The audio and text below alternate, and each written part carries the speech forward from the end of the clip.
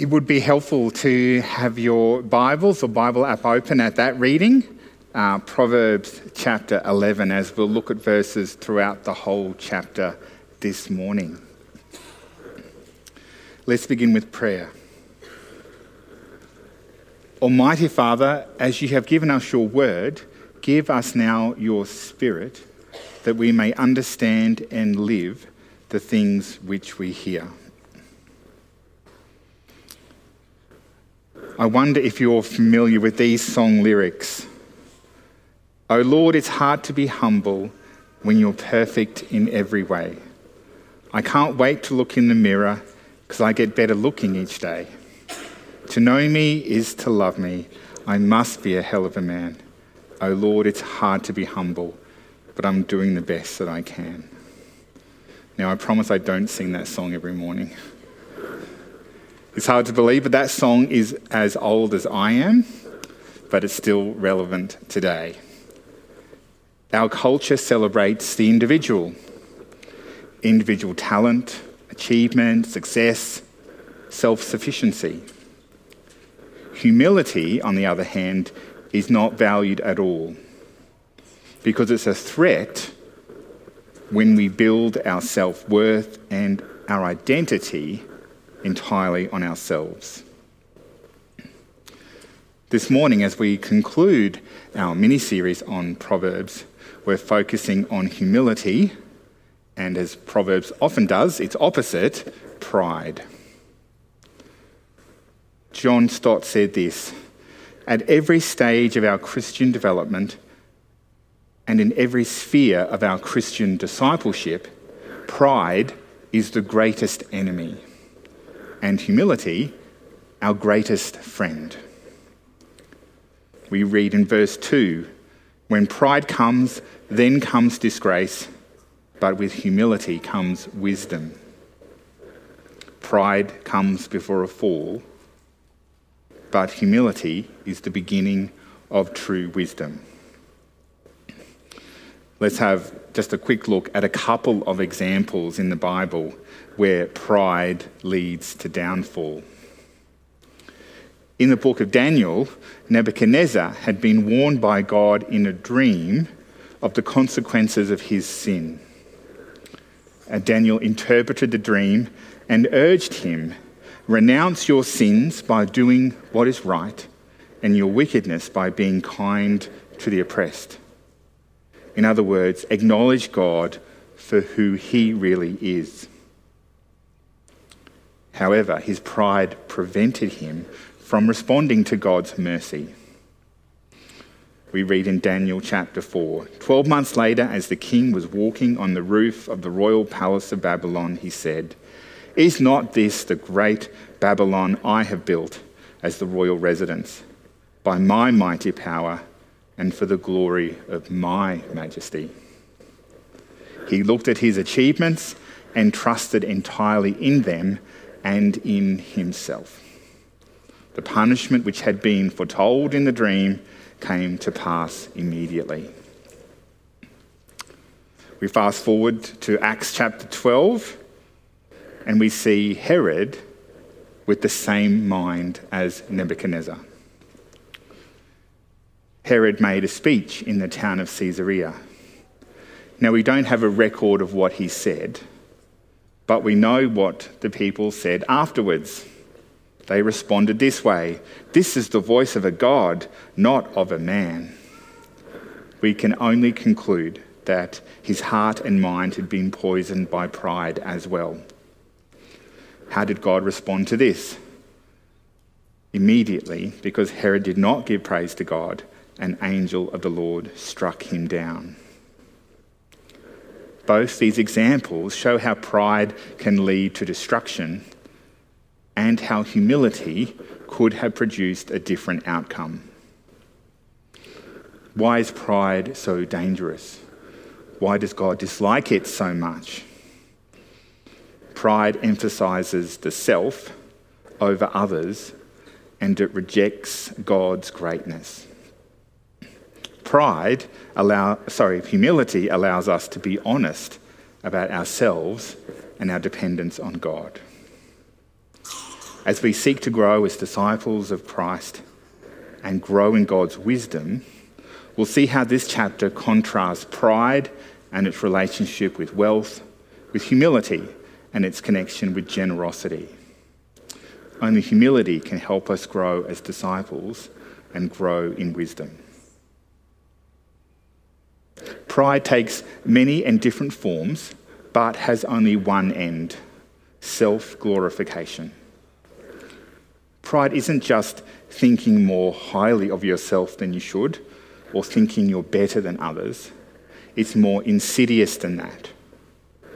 Pride occurs when we aspire to the status and position of God, even when we don't realise it. After all, that's the ultimate way to think more highly of yourself. But there's more. Pride refuses to allow us to acknowledge our dependence upon God, as pride competes for supremacy with him. That's the ultimate purpose of pride: to rob God of his legitimate glory and his proper place in our lives. Pride effectively builds a barrier between us and God. We close our mind and heart to him. We shut out God's love and kindness. We shut out God's wisdom and his guidance. And ultimately, we shut out God's forgiveness and salvation. Pride says we don't need any of them. But as verse 7 tells us, hopes placed in mortals die with them. All the promise of their power comes to nothing. This chapter of Proverbs in particular links pride with wealth, because pride can lead us to have an unhealthy relationship with wealth, with money and possessions in a number of ways. The first is money worship. This means believing money is the solution to every problem. If only we could have more of it, we'd stop worrying and enjoy life more. The second way is money status. This involves accumulating wealth and spending money to show the world who we are. Our sense of personal worth and value is demonstrated by wealth. And the third is money vigilance. Money being a security blanket. Having it makes us feel safe and protected, and spending it can feel wrong, even when we have enough. The first error is to want more, the second is spending more, and the third is thinking that we don't have enough. There's nothing wrong with money. There is nothing wrong with earning money or spending it. But I hope you see how these three different approaches to money and wealth are all self-centered and don't include God. Now let's look at 3 verses in this chapter that talk about wealth. Verse 4, wealth is worthless in the day of wrath, but righteousness delivers from death. Verse 26, people curse the one who hoards grain, but they pray God's blessing on the one who is willing to sell. And verse 28, those who trust in their riches will fall, but the righteous will thrive like a green leaf. We're warned that wealth is not eternal. Wealth is seductive. It appears to offer us everything we need and all that we want. But if we rely on it, if dependence on wealth replaces dependence on God, it will ultimately fail us. Wealth is worthless in the day of wrath. We then see how our attitude to wealth can affect our relationships with others. People curse the one who hoards grain. Just as pride shuts God out, pride shuts the people around us out as well and blinds us to their needs. Pride makes us the number one priority, and wealth and possessions can only reinforce that. In the parable of the rich fool in Luke chapter 12, Jesus warns us to be on our guard against all kinds of greed, because life does not consist in an abundance of possessions. In the parable, a rich man has a super amazing harvest, so great that he needs to tear down his barns and build new ones, bigger ones, to store all the surplus grain. What he does next reveals the state of his heart. I'll say to myself, you have plenty of grain laid up for many years. Take life easy, eat, drink, and be merry. The abundant harvest is not the problem, because that was provided by God. The problem was his attitude towards it and how he was going to use it. He didn't thank God for the harvest, and he simply planned to rely completely on it for his future security, refusing to share his abundance with those around him who had need. He found out the hard way that wealth is useless in eternity, that those who trust in their riches will fall. Pride tells us the lie that we can trust in our money and in our possessions. Pride tells us that we don't need God, we don't need others.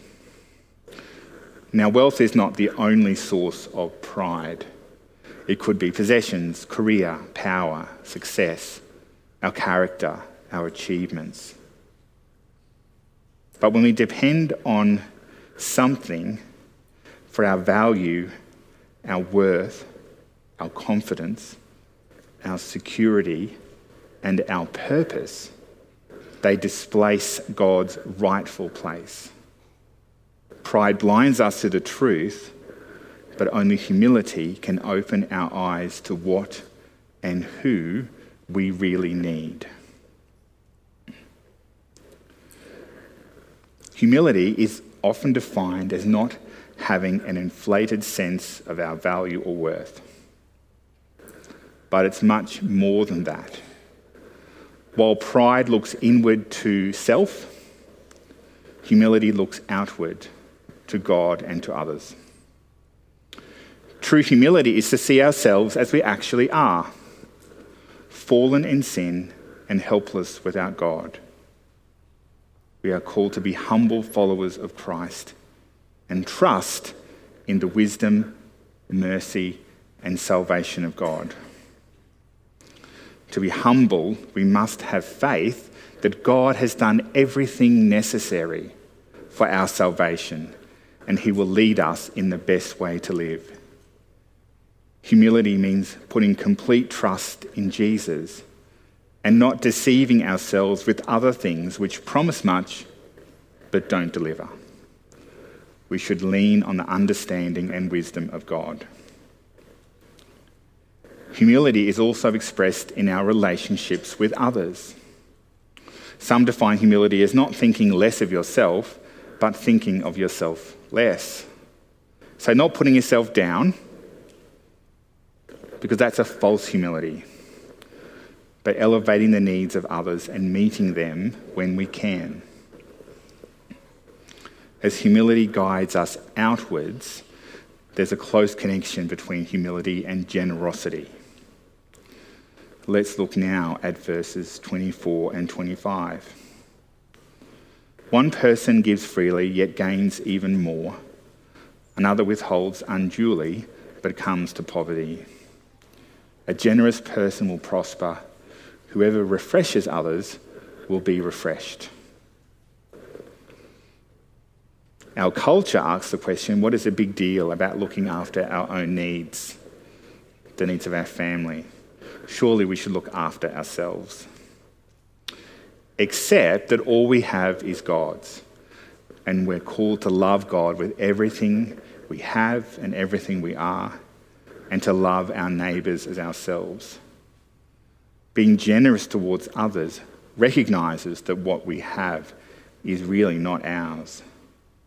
It takes humility to trust that God will provide, freeing us to be generous with our time, our talents, and our resources. Being generous also answers the command to love our neighbours.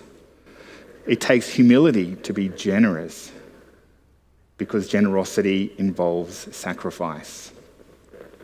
Humility allows us to loosen our grip on our resources and so freeing us to serve others.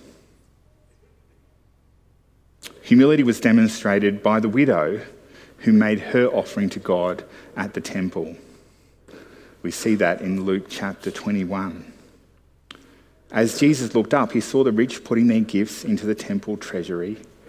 He also saw a poor widow put in 2 very small copper coins.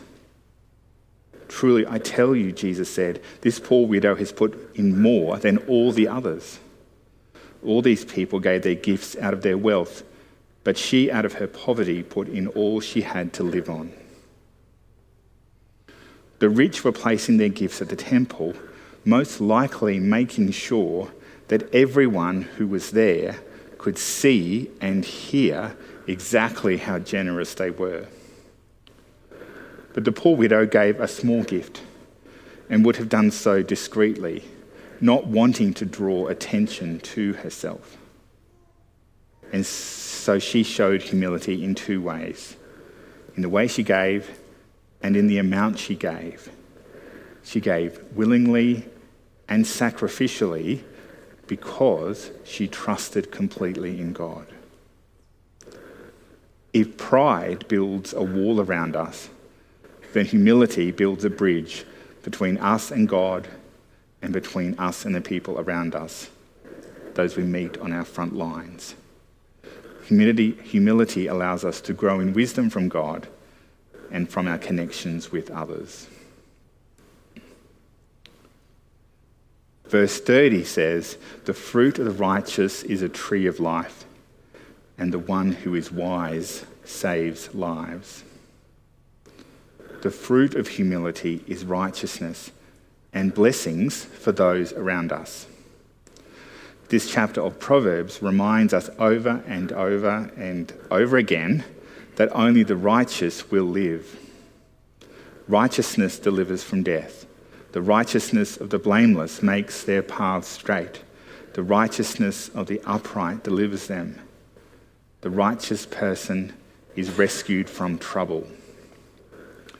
Humility, not pride, is the path to righteousness, salvation, and wisdom.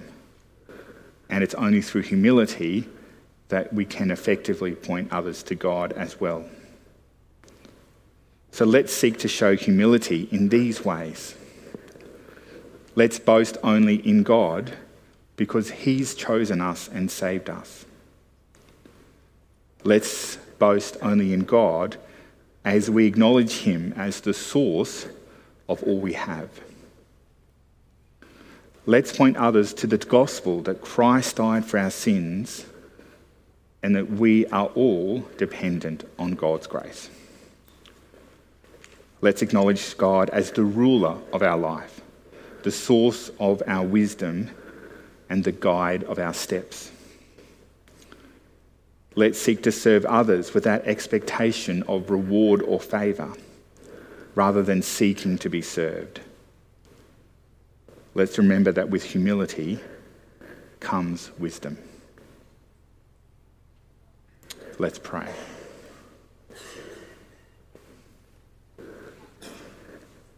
Heavenly Father, we thank you for your word and all that you have revealed in it. We thank you for Jesus and his example of humility. Humility in his life and in his death.